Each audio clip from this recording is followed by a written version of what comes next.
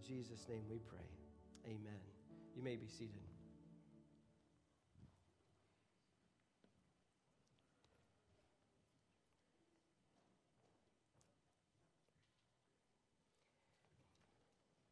I want to invite you to join me in the book of Jonah.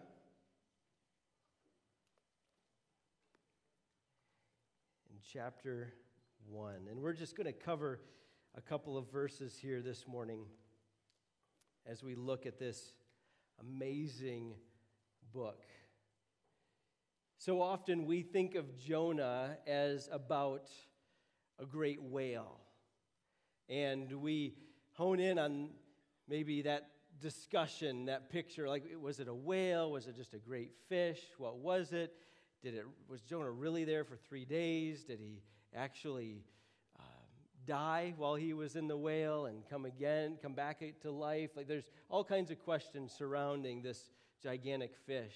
Or even we can begin to talk about Jonah, the prophet, the man after whom the book is named, and about his attitude, and we certainly will. But ultimately, this book is not about a whale. It's not even ultimately about Jonah. It's about a God whose relentless pursuit of undeserving sinners captivates our heart again and again. And so as we walk through this book, we for sure will talk about Jonah. We will talk about the Ninevites. We'll even talk about a whale. But ultimately, our goal is to look towards the God whose grace is scandalous. It's reckless. From our perspective, we can't understand this kind of grace. It seems as though God has lost his mind to demonstrate grace to the Ninevites, as wicked as they are, to Jonah, as stubborn as he is, and yet God's grace pursues. I want us to take a moment and look at the background of this story.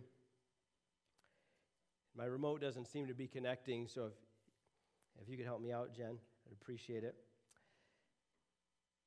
The story begins in verse 1 with the simple phrase, "The word of the Lord came to Jonah, the son of Amittai."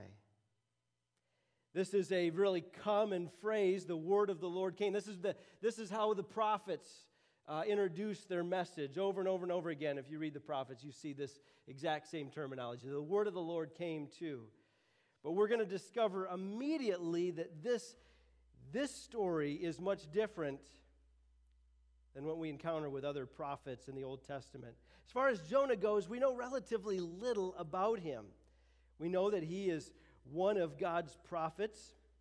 He turns up in one other place in 2 Kings 14, verse 25. I think we have that on the slide. And it says this, that he, speaking of God, restored Israel's border from Lebo-Hamath as far as the Sea of Arabah, according to the word of the Lord, the God of Israel, had spoken through his servant, the prophet Jonah, son of Amittai, from Gath-Hepher. And so we learn from this passage that this wasn't Jonah's first entry into the world of speaking the word of God. Jonah had been doing this already. And he brought messages, just as other prophets do, from God to the people. Now, but there are some unique things about this. And we see here, I got a little map that I want to throw up here that shows exactly where Jonah was from in relationship to some of the other prophets. I think it's down a little bit further, if you see it. There it is. Okay, good deal. Thank you. So Jonah was here from the north, and that's going to turn out to be kind of significant as the story goes on, because he grew up much closer to the Assyrian border than other prophets that God sent. As far as we understand prophets and where they were from, as far as the Old Testament lets us in on it, Jonah was the northernmost prophet out of any of God's prophets. You can see, like we talked about Jeremiah last summer, he's from way down in the south and prophesied to Judah. Jonah is up here ministering to the northern kingdom. Now, if you remember, the northern and southern kingdoms split after the time of Solomon, and we find Israel at a period where they have been, both Judah in the south and Israel in the north have been marching further and further away from God in their rebellion and disobedience. And prophets are like pulling their hair out, saying, listen, do you understand where this march is leading you, this rebellion? Do you understand where you're going? And up here in the north, though, they had been even more wicked than Judah. Judah was a little bit behind in their wickedness. They were heading there, though, as we learned from Jeremiah last summer. But you have Jonah up here, and he is he's this prophet. He was ministering at the same time as Amos and Hosea. So if you read Amos and Hosea and their messages, they're speaking into the same scenario, the same culture, the same time frame as what Jonah is.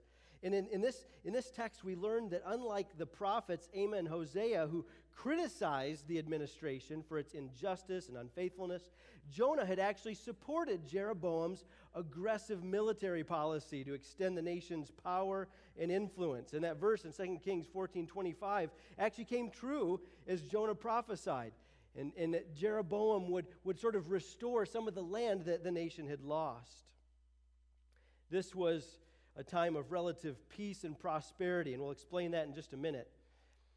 I want to kind of put it on, I don't know, timelines are really helpful for me. I love maps, I love timelines, and so I don't know how well you can read this, but we have here that the current king, he began to reign sometime in between 1793 and 1781. This was Jeroboam II. And Jeroboam began to reign and really was like a time, like a real reprieve from the adversity and the many attacks that they had received in the previous years and under the previous kings. God had allowed this time of resurgence, and it was directly tied in to the Assyrians to the north. Now, the Assyrians had been around for a while. Their empire was founded around 1300 BC, so about 500 years by the time we get to Jonah. And so by the time Jeroboam II begins to reign, the Assyrians had a little bit of a break in their great reign and their great power. They had been gaining steam in the previous decades and had really begun to be a superpower. And they had in fact been threatening Israel's existence for over half a century. The Assyrian Empire began exacting a tribute from Israel during the reign of King Jehu, just ahead of Jeroboam II. And so Israel had been under their dominion, as it were, for some time. And they had been paying tribute so that they weren't going to come in, and the Assyrians didn't have to come in and conquer them and destroy them. Well, all of this changed suddenly around 744 because one of the kings just before the time of Jonah, because one of the kings there in Assyria, he had died, and there was all kinds of chaos, and so Assyria really was in a time of like disorder during the time of Jonah and the current king of Israel. So they kind of eased off of them. And so Israel was able to restore and expand their borders a bit and sort of flex their muscles and be like, all right, we're back. And they were enjoying this good time. Assyria was out there looming, but they didn't seem like that big of a deal at this point. They had been kind of relegated to the back burner, as it were. Well, what's going to happen, if you know the end of the story, is they actually, after the time of Jonah here in the 740s, they're going to have a resurgence. A new king comes along, establishes order. Hey, we're Assyria. We don't let anybody push us around. And by 722, they're going to come in and conquer the northern kingdom of Israel, and Jonah's homeland would be in just utter disarray. But here, in this time of Jonah's prophecy, things are going pretty smoothly. They're going pretty well for the nation of Israel, even though they were not turning to God. And so we have here this story of Jonah. His prophecy, his writing during this time this is a beautiful and captivating story. It's not a simple story. It's complex. There are many nuances. There's a lot happening here behind the scenes. But it's an incredible story. There's nothing like it in the Old Testament. All the other prophets of Scripture, I mean, you can read any of the other prophets. They were all speaking messages of judgment, of repentance, some of hope, and one day God's future restoration. But none of them are stories like this. And none of these prophets become intricately entwined in the story. And none of them become the bad guy in the story, like Jonah is about to become. So what we have here, secondly, is God's command. There's this simple expression of God's will. The word of the Lord came to Jonah, son of Amittai, get up and go to the great city of Nineveh and preach against it, because their evil has come up before me. The command was clear. Get up and go preach. Now again, this in and of itself was really unique, because sometimes prophets did speak against the surrounding nations. Most prophets were speaking to Israel, right? Israel and Judah. But sometimes they did speak to the surrounding nations. But here's the thing. They always threw the messages out there. They wrote them down and they were sent out in letters. Jonah is unique. As far as I'm aware, there is no other prophet who is called to leave his homeland and go preach a judgment a message of judgment to another foreign nation. So you can see right off the bat, Jonah's a little bit like, this seems a little bit out of my comfort zone. I'm not making excuses for Jonah, but I want to understand exactly why he did what he did. And we're not going to answer that question fully today, but as we walk through this book, we'll get a pretty clear picture by the end. As far as Nineveh goes, God says in verse 2, the text here does not tell us a lot about Nineveh, especially at the outset. He says, their evil has come up before me. Now, I want to show you exactly where Nineveh is on a map here. So Nineveh is way up here. So remember, Jonah is from down in this area in northern Israel. And Nineveh is way over here. Okay? Jonah is called to go to this prominent Assyrian city. In fact, it was most likely the capital. It was like the military capital of Assyria. Nineveh. In fact, if you're not really familiar with your modern day geography, it's located in northern Iraq, right near present day Mosul. You've heard that on the news over the last 15 or 20 years quite a bit. It was a strategic and an inhumanely violent city. We've already said Assyria has been around a while. What we didn't say is how they gained their power, and it was simply through brute military strength and intimidation. And what they would do is they would go into a surrounding nation, and they would absolutely wipe them out in the most violent way possible. In fact, they've uncovered tablets during excavations, and there's actually a great deal not only of writings but of pictures that you can see depicted. And I won't go into great detail because there's a lot of age varieties here today, but I won't go into great detail. But these tablets even picture some of the violent and the atrocious things that they did their enemies. And so what happens was they would be so utterly cruel and wicked that surrounding nations would hear the stories.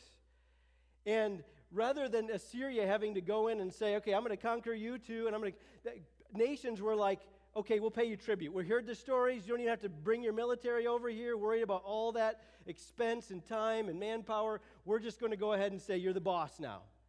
And they developed that as a sort of strategy. They realized that the more brutal and wicked they were to their enemies, the more that reputation got around. And the less fighting they actually had to do because people just crumbled at their feet. They were a notoriously wicked and violent people. The Emperor Shalmaneser III, who was the king right before the time of Jonah, was known to... These tablets depict the torture, dismembering, decapitations of enemy in such grisly detail. One writer says, Assyrian history is as gory and blood-curdling a history as we know.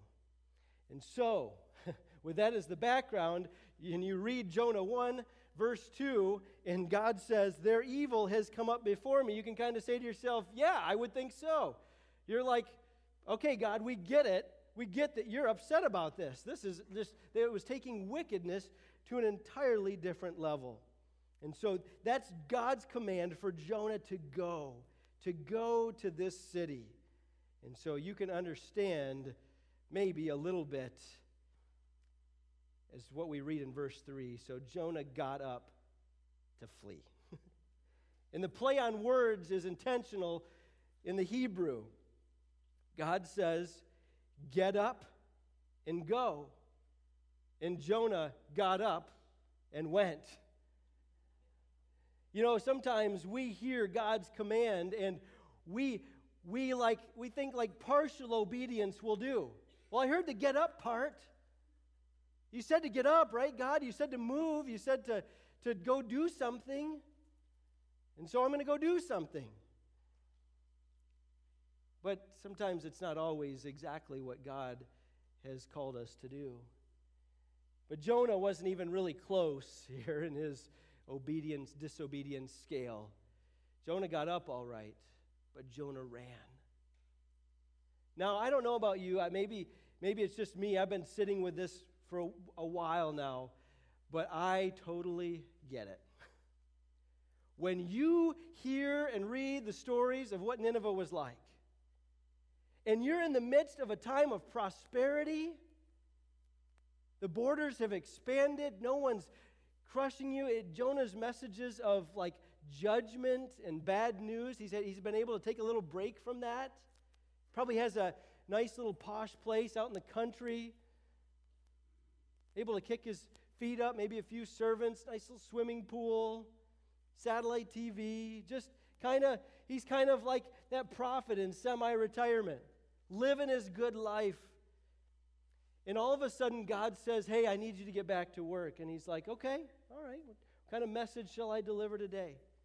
Well, first of all, it's going to take you months of travel to get there. Not really working with my schedule, God. Where in Israel does it take me months to get to? Well, it's not in Israel. It's not in Israel. That's my job. I only work in Israel. That's my territory. Northern kingdom. That was my assignment. And God says it's actually Nineveh. Like the last place on earth that you would want to be called. Before we begin to scoff at Jonah, we're not going to get just how scandalous and how amazing God's grace is until we see the Jonah in each of our hearts. See, because all of us, I would venture to guess, all of us have a Nineveh. God, I'll do this. I'll give this up. I'll go here. I'm willing to even say this to this person. Give my time, give my money, take this message. But we all have certain limits. We may not come out and say them directly to God. We make jokes like, hey, never say never or whatever, but like deep down we're like, oh, there's no way. There's no way I would go to that person. There's no way I would go to that place. There's no way I would give this up.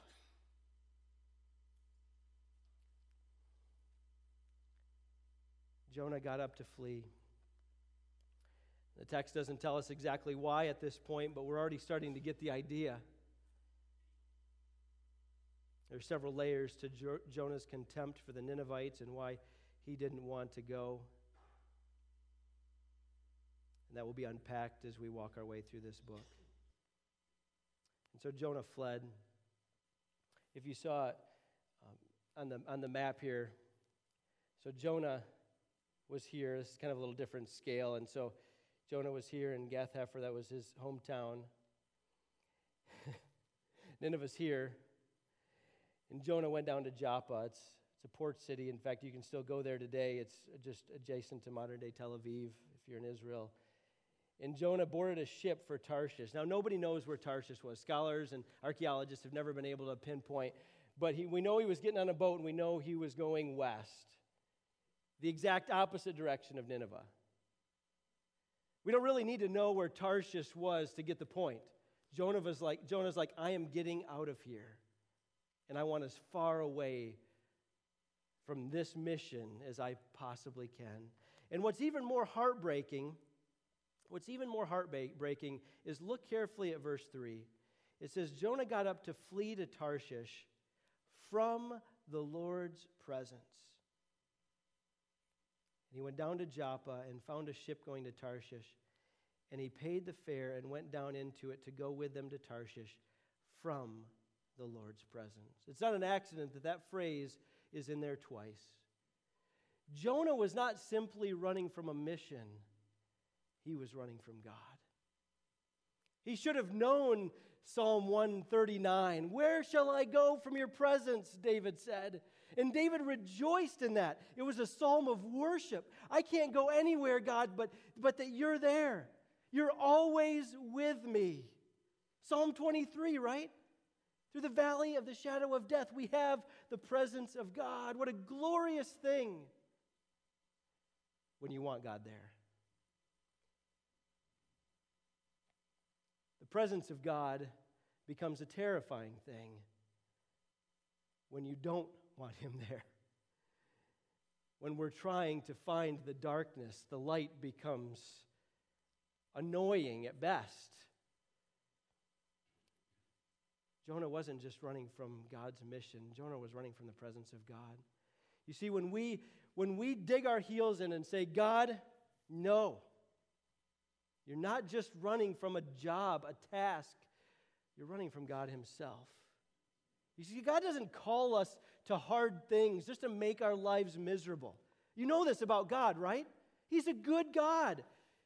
He doesn't call you and I to go have that hard conversation or to give up something that's really important to us because he's like, I want to meddle with their happiness. He knows that you need that I need that.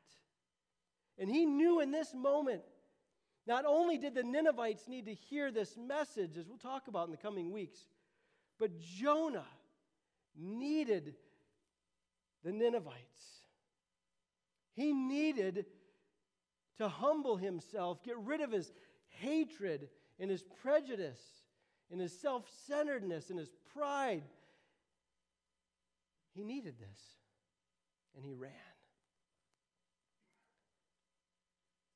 Jonah's running from God only scratches the surface of the wickedness that lies in his heart and in ours. Years ago, Abraham Kuyper, a journalist and Reformed theologian and one-time Prime Minister of the Netherlands, summarized our condition well. He said, our heart is continually inclined to rebel against the Lord our God. So ready to rebel that, so gladly were it but for a single day we would take from his hands the reins of his supreme rule, imagining that we would manage things far better and direct them far more effectively than God. How about you this morning? Are you doing some running of your own? You see, sometimes we justify our running because we try to surround it with doing other good things. It's like, let's say, men, your wives really want to have a deep, heartfelt conversation with you. They just want you to give some time at the end of the day and engage them deeply, without the phone, without just talking about surface things. And you refuse to do that, but you say, listen, I fixed the broken door, and I mowed the lawn, and I went to work today to help pay the mortgage. What more do you want from me? Well, they long for your heart. They long for that engagement, right? You're doing all these other things that make it look like, hey, I'm doing all right here. But the one thing that's necessary, you refuse to do. And Jonah here can say, listen, I'm a prophet. I've got a good track record. And God says, no, but I'm asking you to do this. Well, but I'd be willing to do this over here. No, that's not what I'm asking. And you see, sometimes we can couch our disobedience in other things, other areas of obedience. Well, God, I go to church every Sunday. I make sure I read the scriptures and pray every day. I'm not cheating on my spouse. Come on, God. How big can this thing over here really be?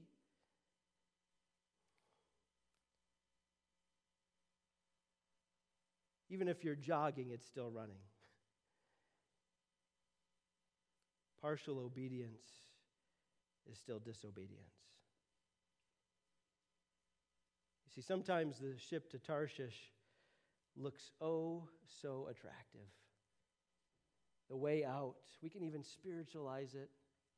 The passage to get us out of doing what God has called us to do in that moment can look so attractive. You see, there's a Jonah inside of each and every one of us. Maybe it's in a big way. Maybe you're running from God and you're full on running from God. Like, I don't want anything to do with you, God. That sort of a run. Maybe our run is a little bit more spiritual sounding. I'm still doing some of these other good things so I can justify disobeying God in this area. My brothers and sisters, my challenge this morning is to remind you that there's no escaping the presence of God. And for some of you this morning, that is unbelievably good news. But some of you are in a place this morning where, just like Jonah, that's terrifying. Because here's the thing. Anytime you want to go, there's almost always a ship. There's almost always somebody who will say, well, yeah, I wouldn't do that either. Are you kidding me?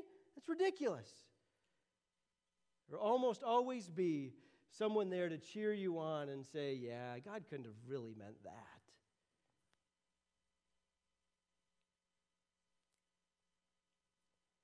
I want to finish, though, on a positive note with the first words of the very next sentence. But the Lord. Such simple, 3 simple words in the English language, but profoundly life-changing. God was not going to let him run, and he's not going to let you run this morning either. No matter what it is, no matter how far you go, he's not going to write you off. He's not going to quit on you. He's not going to say, forget that guy, forget that lady. I got bigger fish to fry. I got people who are way less of a hassle. But the Lord. This is the problem that will confront us in this book, the mystery of God's mercy. It's a theological problem, and at the same time, it's a heart problem. Tim Keller has said, unless Jonah can see his own sin and see himself as living wholly by the mercy of God, he will never understand how God can be merciful to evil people and still be just and faithful. The story of Jonah, with all of its twists and turns, is about how God takes Jonah, sometimes by the hand and other times by the scruff of the neck, to show him these things. Jonah runs and runs and runs and runs. And even though he uses multiple strategies, the Lord is always a step ahead. God varies his strategies too and continually extends his mercy to us in new ways, even though we neither understand his mercy nor deserve his mercy. We could simply end today's message with the story of Jonah's failure and outright disobedience. But the fact is that's not the end of the story. And I want you to know this morning that your failure is not the end of your story either. Your disobedience, your running, whatever that might look like, it's not the final chapter. Because as long as you and I have breath to breathe, have air in our lungs, there is always the phrase, but the Lord. This is the story of Jonah and the story of God's scandalous grace.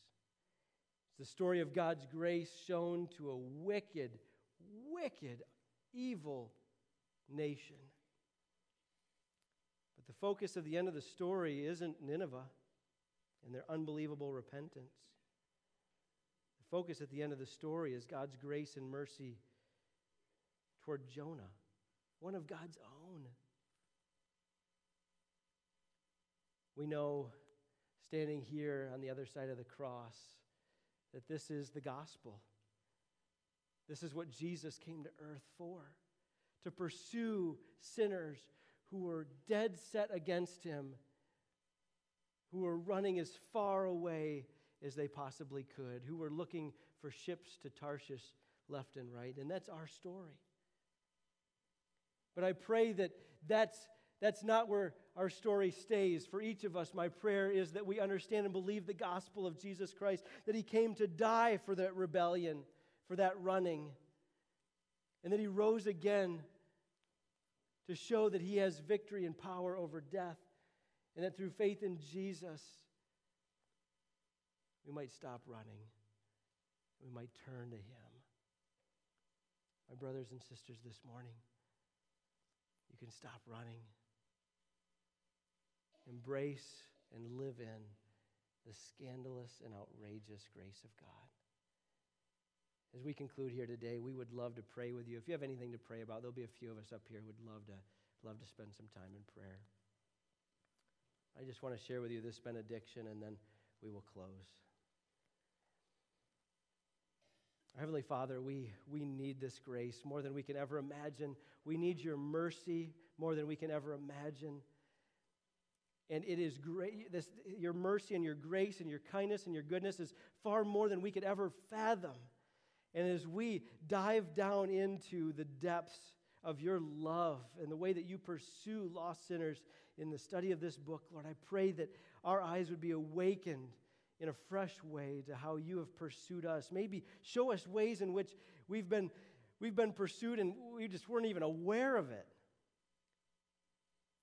Convict us of ways that we're running now, especially if we're Christians who have couched our running, cloaked it in spirituality, or tried to cover it up with an array of other acts of obedience to draw attention away from this area over here.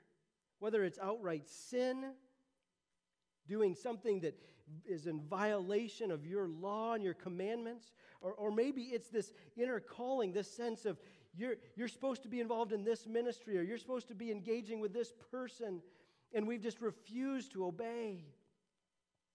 Oh Lord, convict us of that.